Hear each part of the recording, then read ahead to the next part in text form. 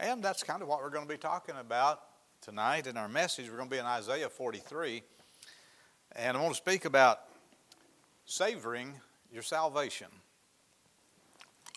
Isaiah 43, verse number 1. How to savor, how to enjoy your salvation. That's kind of the theme of our testimonies tonight, I think. Kind of the theme of the songs we sang. Enjoying our salvation. Isaiah 43:1 says, "But now thus saith the Lord that created thee, O Jacob, and he that formed thee, O Israel, fear not, for I have redeemed thee. I have called thee by thy name. Thou art mine. When thou passest through the waters, I will be with thee, and through the rivers, they shall not overflow thee. And when thou walkest through the fire, they shall not be burned. Thou shalt not be burned. Neither shall the flame kindle upon thee. For I am the Lord thy God, the Holy One of Israel, thy Savior. I gave Egypt for thy ransom, Ethiopia and Seba for thee, since thou wast precious in my sight. Thou hast been honorable, and I have loved thee. Therefore will I give men for thee and people for thy life. Fear not, for I am with thee. I will bring thy seed from the east, and gather thee from the west. I will say to the north, give up, and to the south, keep not back. Bring my sons from far, and my daughters from the ends of the earth. Even every one that is called by my name, for I have created him for my glory. I have formed him, yea, I have made him." Father, I pray that you would bless us tonight.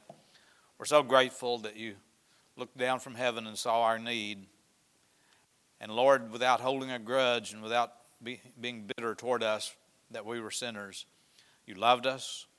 You gave your Son for us. You saved us.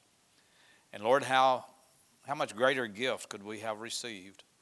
And how much more joyful should we be than the fact that you love us, saved us, and you have a future for us? I pray you'd bless us tonight. Help us to learn how to savor that salvation that you've bestowed upon your people. In Jesus' name we pray.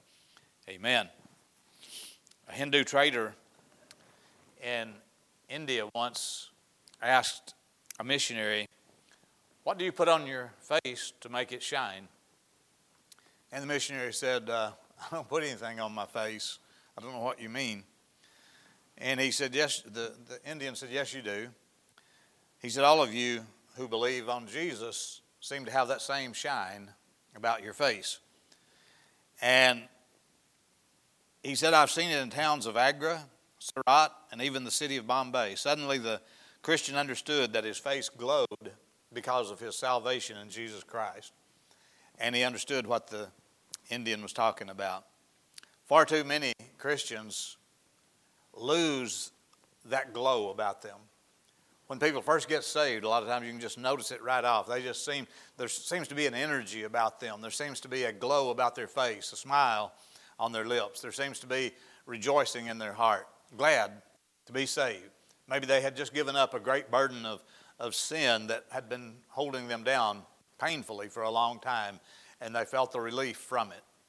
Those who had fear of hell, now they know they're delivered, and heaven is going to be their home.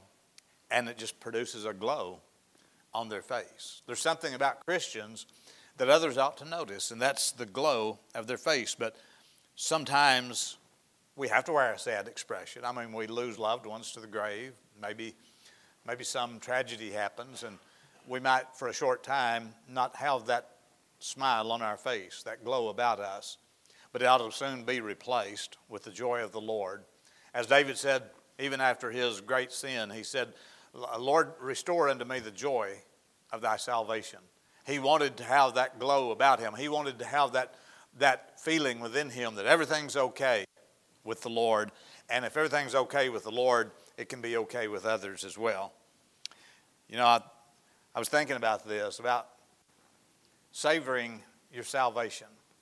Sometimes we grow a little dull, and maybe we forget what the Lord done for us, what He's done, and how He looks out for us, and how He provides for us. And we just let it become kind of a ho-hum, another day for the Lord. And we kind of maybe let the sweetness lose its savor in our Christian taste. I was thinking about, I'm a coffee roaster. A couple of years ago, 2 or 3 years ago, I started roasting coffee beans, buy unroasted beans, we call them green beans, not the kind you get at Walmart in the can. And you take these unroasted beans. I started out by roasting them in a skillet, and then I got a forced air popcorn popper and started roasting beans in that, and it seemed to be a little better. And then eventually I got a real roaster. It's not a professional, but it's just a little roaster, look about the size of a large blender, made for the purpose of roasting coffee beans. And you can roast them to the level you like. If you buy it at this grocery store, you're kind of at the mercy of whoever roasted it, and you buy whatever's available. When you roast your own coffee, you can roast it dark, you can roast it light, you can roast it medium. You can just put it wherever you want. You can draw out the roasting process longer and make it have that deep roast flavor, or you can shorten the process and have a light and bright roast that has kind of a fruity, flowery taste.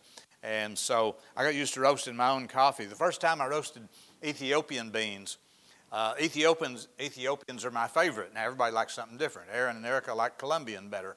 And other people like different. Some people like gas station coffee, Chad. And so, everybody's flavor, everybody's taste and flavor, savor of the flavor is a little different. Well, I was thinking, boy, the first time I roasted Ethiopian coffee, man, it had that fruity, flowery, bright taste, had a blueberry flavor to it. It was just unique. And I'd heard others read about it on the internet, about people trying to go for that blueberry flavor out of the Ethiopian beans. And I got that. I thought, man, this is tremendous. And it made an impact on me. Now, every time I roast Ethiopian beans, I'm trying to roast it a little darker, maybe a little lighter, trying to go back and forth, find that perfect sweet spot. And every morning when I make my coffee, I sit down and I'll sip on it. I pour my coffee out of a little carafe. It's actually just a stainless steel mug. And I put it in there, but then I pour it out just a sip at a time in my little porcelain cup. And it's just the right drinking temperature when you do that, And so I pour it out, take a little sip, I'll swish it around in my mouth and slurp it and try to taste it with all the different parts of my tongue because I want to savor that flavor. And I'm always trying to gain that original taste that I had when I first roasted the Ethiopian beans. Our Christianity is kind of that way. If you remember back when you first got saved, man, everything was sweet to you. You loved the Lord. You loved the church. You loved the Bible. You loved talking to the Lord. You loved telling other people about Jesus. And then as time passes, we grow accustomed to that. And it's rather easy for us to kind of lose the savor. And so the purpose of the message tonight is to inspire us to try to savor the flavor of being saved. We don't want to lose it, and therefore we have to go back every once in a while. Every morning is a good way to do it. Go back every once in a while, maybe while we're reading the Bible or talking to the Lord, and try to get a new grasp on that salvation, that one-time experience that happened, and remember how sweet it was in those first days after we got saved. Well, these verses that we've read have a primary interpretation towards Israel being, after they go into captivity, being regathered, and one day during this millennial reign of Christ, Jesus will give them the land that he promises to bring them back to. But the application is there for all of God's people, and it's there for you and me even in this age. Let's take a few minutes this evening just to see what these things are that can help us to regain the savor of our flavor, just to get reintroduced to the sweetness of living for the Lord and what it means to be saved. Are you saved? You ought to live like you're saved, look like you're saved, and experience it every day in your heart that you are saved. First of all, you can enjoy your salvation because you have a past. Whoa, that sounds strange, preacher. Let's read it again in Isaiah 43, verse 1. But now thus saith the Lord that created thee. Hey, that was in the past. O Jacob, and formed thee, O Israel, it was God that brought Israel out from all the other peoples of the world. He said, fear not, for I have redeemed thee. I have called thee by my name. Thou art mine. And now in verse 3 he says, for I am the Lord thy God, the Holy One of Israel, thy Savior. I gave Egypt for thy ransom. And in verse 4 he says, since thou wast precious in my sight.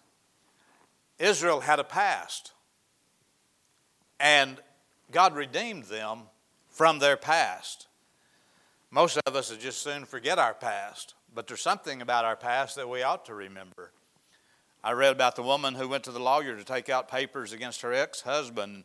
She was really rough looking when she came in. Looked like she hadn't slept and maybe not even bathed. Boy, she was looking really rough and trembling as she related at length to the lawyer about how her ex-husband had made life miserable for her and how he every day would try to downgrade her to her son. And she's just really distraught about the whole thing.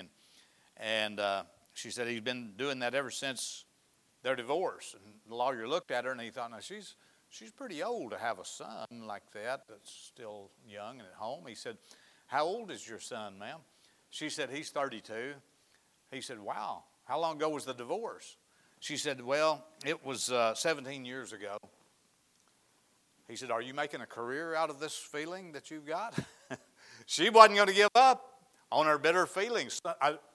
Something happened in the past. She was just going to keep on living like she's in the past. Well, we all got some past that we'd like to leave back in the past. But everyone, even though they have a past history that's better forgotten, we have a past that we could cherish. And there's three things here that God mentions in our verses that we read that he's done for every believer in their past. Number one is redemption. He says for Israel, he said, I've redeemed you. I bought you. Thou art mine.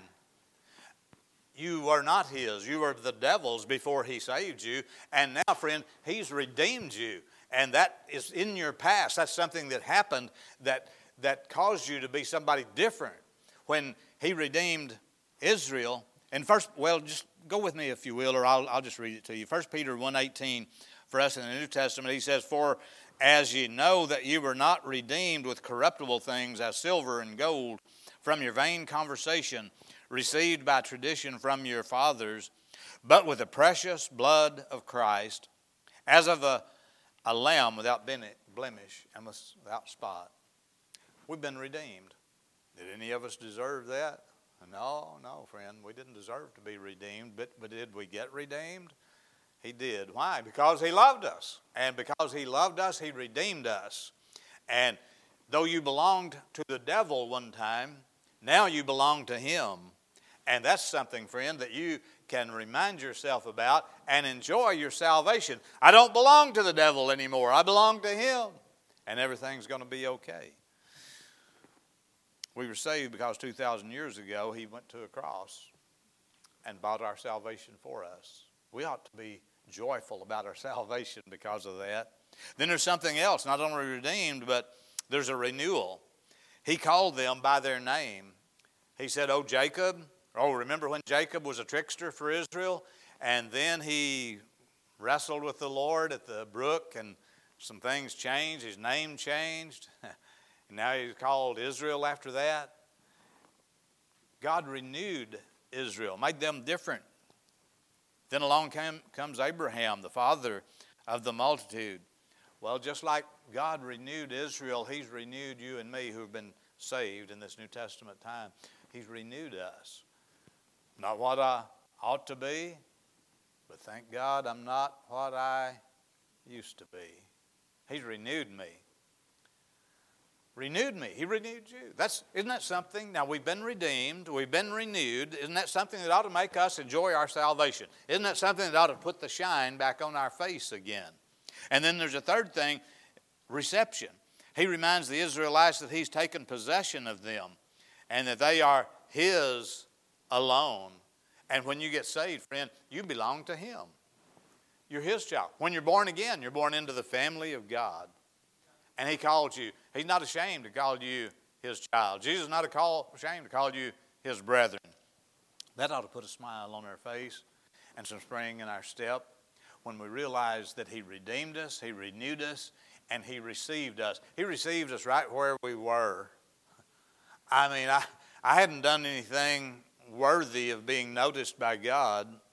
It's just that he loved me and wanted to save me. I was a mess when he found me. And some of you were too. In fact, no matter how good you were still a mess when he found you. And now he received you. He received you the day you turned your heart to him and said, you know, this mess, this sinful life that I've been attached to, this road that I've been on towards hell, this is not worth it. I want to turn to Christ. And the moment you said, Lord, I'm trusting you as my Savior, right then, right where you are, you might have had snot in your whiskers and mud on your feet and dirty clothes, and you might have had a hangover, you might have had drugs still in your vein, but he took you. The moment you trusted him as Savior, he took you right then and made you his. He received you. Oh, we didn't deserve it, but aren't you glad? That's something to smile about. 1 Corinthians 6:20 says, for ye are bought with a price, therefore glorify God in your body, in your spirit, which are God's. Hey, we belong to him. He received us. I may not look like much, but I belong to him. And you do too if you've been born again. By the way, nothing can ever change that. Once he receives you, it's all his doing. And once he receives you, the devil may come along and try to drag you away. Your sinful friends may try to drag you away. But the Bible teaches that once you're his, friend. Nothing can change it.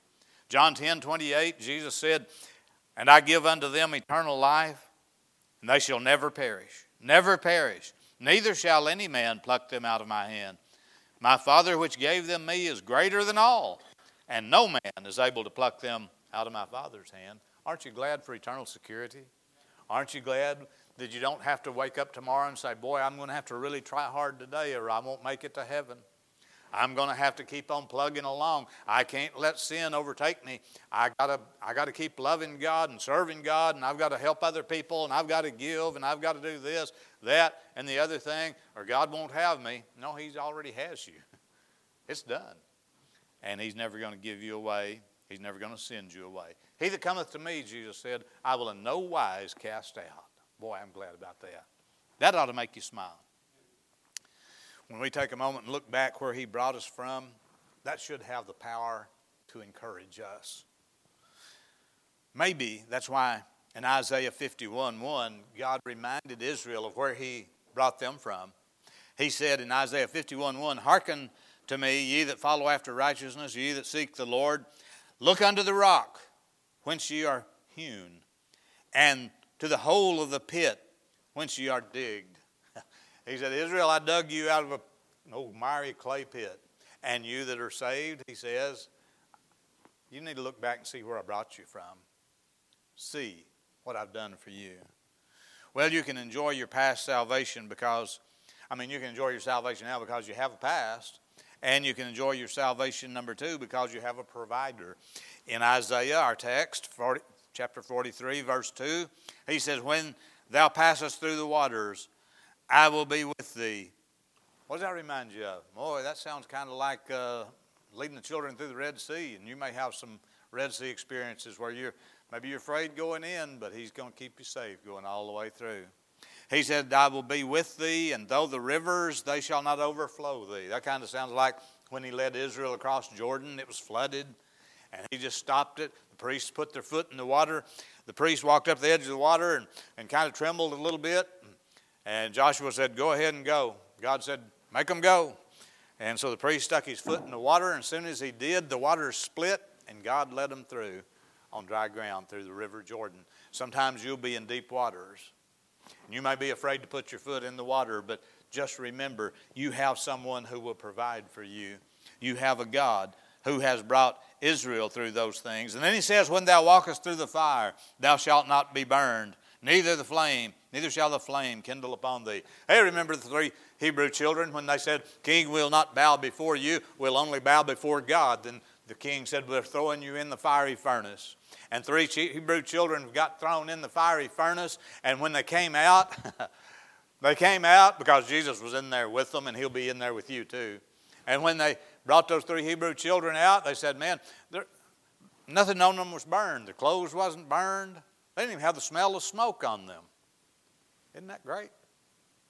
He's going to take care of you. Well, what does this mean for us? God has not changed. There's not an area of your life, nor the circumstances that befall you, but what God cannot take care of. You say, but these things, that crossing of the Red Sea and the Jordan River and the fiery furnace, those were all in Bible times when God performed miracles. Can you show me in the Bible where it says God's not capable of performing miracles anymore? I don't think so. Could he perform a miracle? He can, and he may, and he does. But let me just remind you that God, if God's powerful enough to split the Red Sea and the Jordan River and to bring 3 men out of a burning fiery furnace by the way of miracles, don't you think he would also be powerful enough to deliver you from everyday, ordinary circumstances through the natural course of events? He can. We've got a miracle-working God, but he doesn't even have to work a miracle if he doesn't want to. He can make things work out just the way you need. He can take care of you.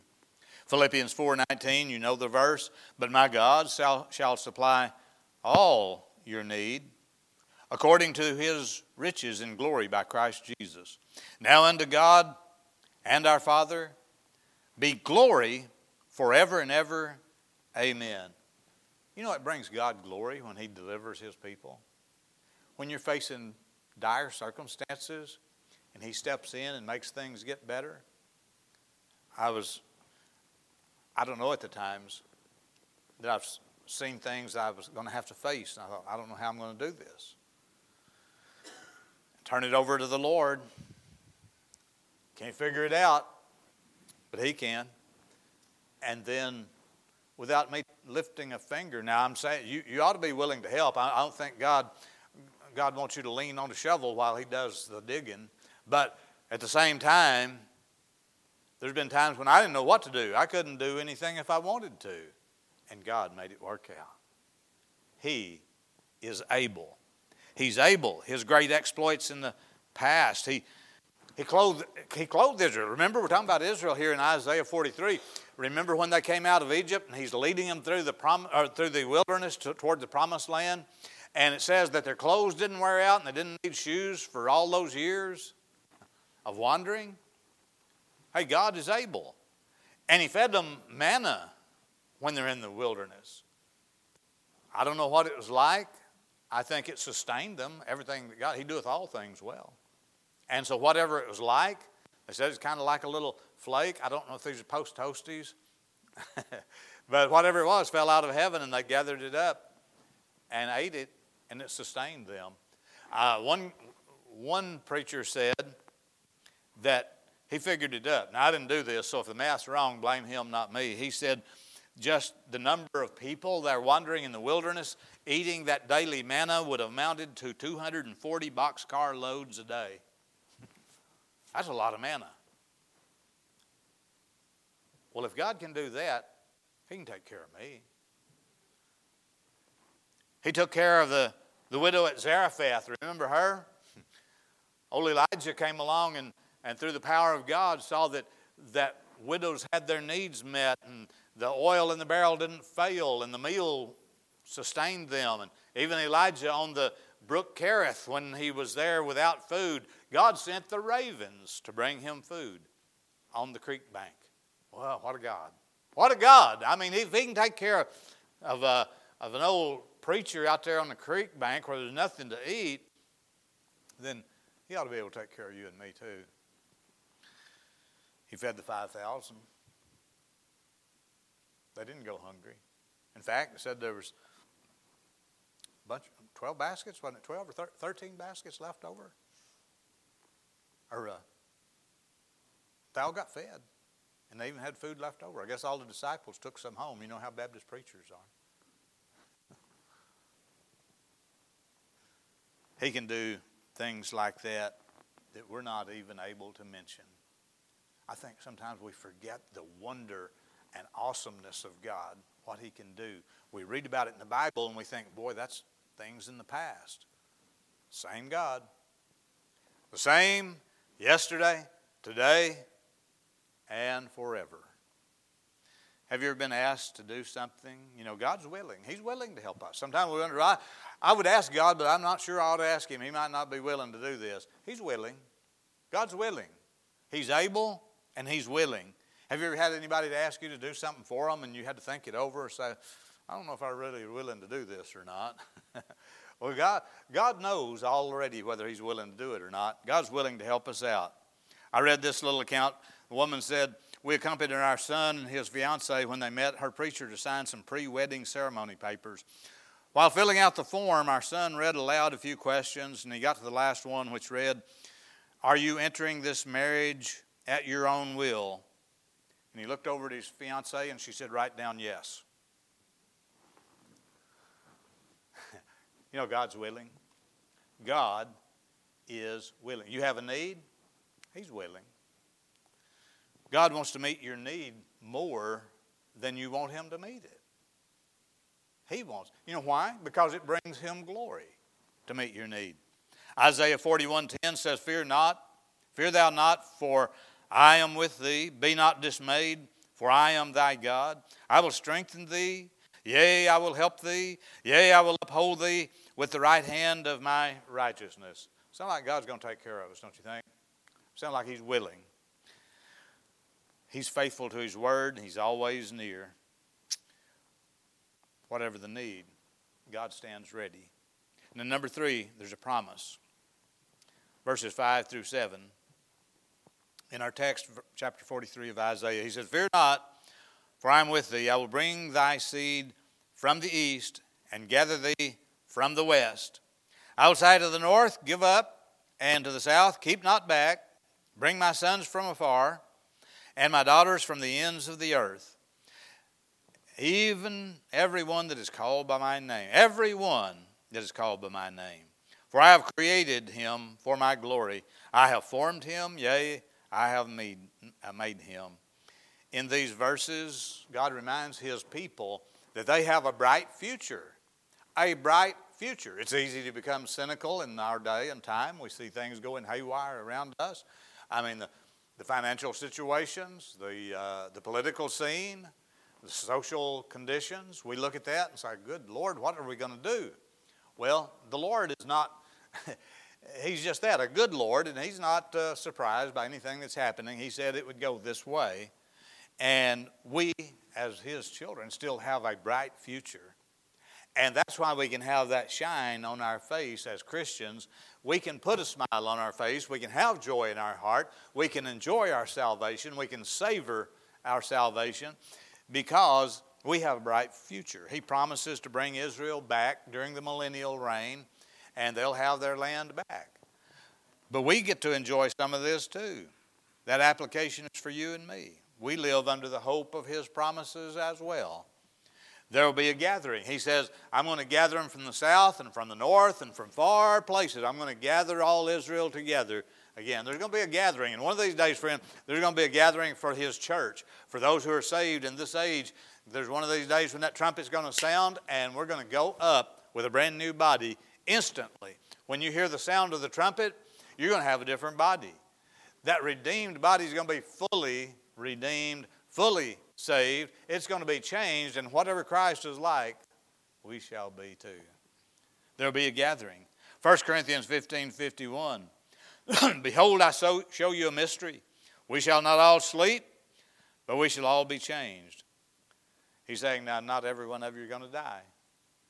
There's going to be some people alive when I come back. But he said, everybody's going to get changed. Everybody who's trusted him is going to be changed.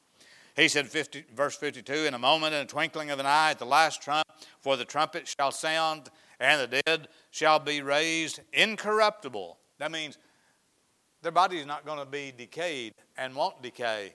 forever. It's going to be a brand new body. And we shall all be changed. Verse 53, for this corruptible must put on incorruption, and this mortal must put on immortality. So when this corruptible shall have put on incorruption, and this mortal shall have put on immortality, then shall be brought to pass the saying that is written, death is swallowed up in victory. I figured death is probably the thing that most people dread the most. And yet, I've heard it said, and I suppose it's a good way to look at it, that death is not an end for the Christian. It's just stepping through a door into eternity. And you and I are going to be changed. We're going to be different in a moment, in the twinkling of an eye. I don't know how he's going to do it, but the God that created the universe is going to change my body as it goes up. And your body, you're going to leave your walking stick behind. You're going to leave your glasses behind, your hearing aids behind. You're not going to need the medications anymore. You can forget the doctor's address. You can forget your appointments for the doctor. You can just go up and say, everything's going to be okay from here on out. You're going to have a brand new body. You won't have arthritis anymore. You won't have stomach pain anymore. Your feet's not going to hurt, and your legs are not going to hurt, and you're not going to get tired because you got a brand new body. Forevermore. One day Jesus will return in the clouds and receive his people unto himself. And just like he's telling Israel, I'm going to gather you back unto myself, he told the New Testament church the same thing. I'm coming for you. So Matthew 24:44 indicates that we need to be ready. And then in Luke 12:37, we need to be looking and watching. And 1 John 3:3, we ought to be pure and ready to meet him. And in Mark 16:15, we ought to be telling others about the Lord Jesus. He is coming back, and we are going up. And all of eternity is going to be wonderful for you and me, but there's still people who don't know him. And we got to be ready to tell them before he comes. There'll be glory. Verse 7 reminds us that God's purpose in the creation of man and his redemption is to bring glory to himself. And God is glorified when somebody gets saved. We're heaven bound. We're going to be glorified. And we'll see him and be with him forever. I think Christians ought to have that shine about their face. I think we ought to have that joy in our heart. I believe God has done so much for us and going to do so much for us. And he's providing for us in the present. How could we keep but just maybe having a little bit of shouting spell and saying God is good. I've got a great future. It doesn't matter what happens here. There may be some pain between now and the time he comes back, but all eternity is going to be a wonderful, wonderful, and awesome experience. So why should I not smile? Why should I not enjoy my Christianity? Are you ready for this promise to be coming soon? I think he's coming back pretty soon. God saved us in the past. He provides for us in the present. And he has a beautiful plan for us in the future. Christians can savor the salvation that they possess. With these thoughts in mind, don't you think we ought to enjoy our salvation? I think sometimes Christians go around looking like they've lost their best friend, and maybe they did, but we ought not to make it a way of life. We ought to be happy because of what God has done for us. Are you enjoying your salvation this evening? Let's pray. Father, I pray that you'd bless us. Lord, I pray that you'd help the Christians who've heard these verses tonight to realize just what you've done for us. Lord, how precious we are to you. I don't know why, but apparently we were valuable to you, or you wouldn't have sent your son to die on the cross for us. And we're eternally grateful for that, Lord.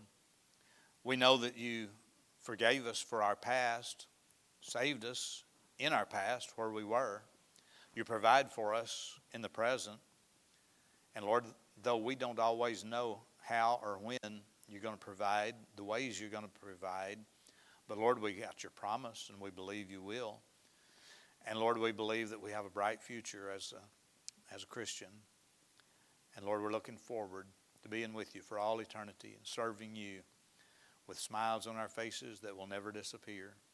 Father, I pray for those who haven't experienced that salvation yet. I pray for those who are listening, Lord, that would realize that you sent Jesus to die for their sins. and that you'd be willing to save them if they would just put their trust in you. Lord, help them to know it's not a long, drawn-out process to be saved, but it's just simply placing their faith, their trust in what you did on the cross. I pray that you'd bless the invitation time. In Jesus' name we pray. Amen.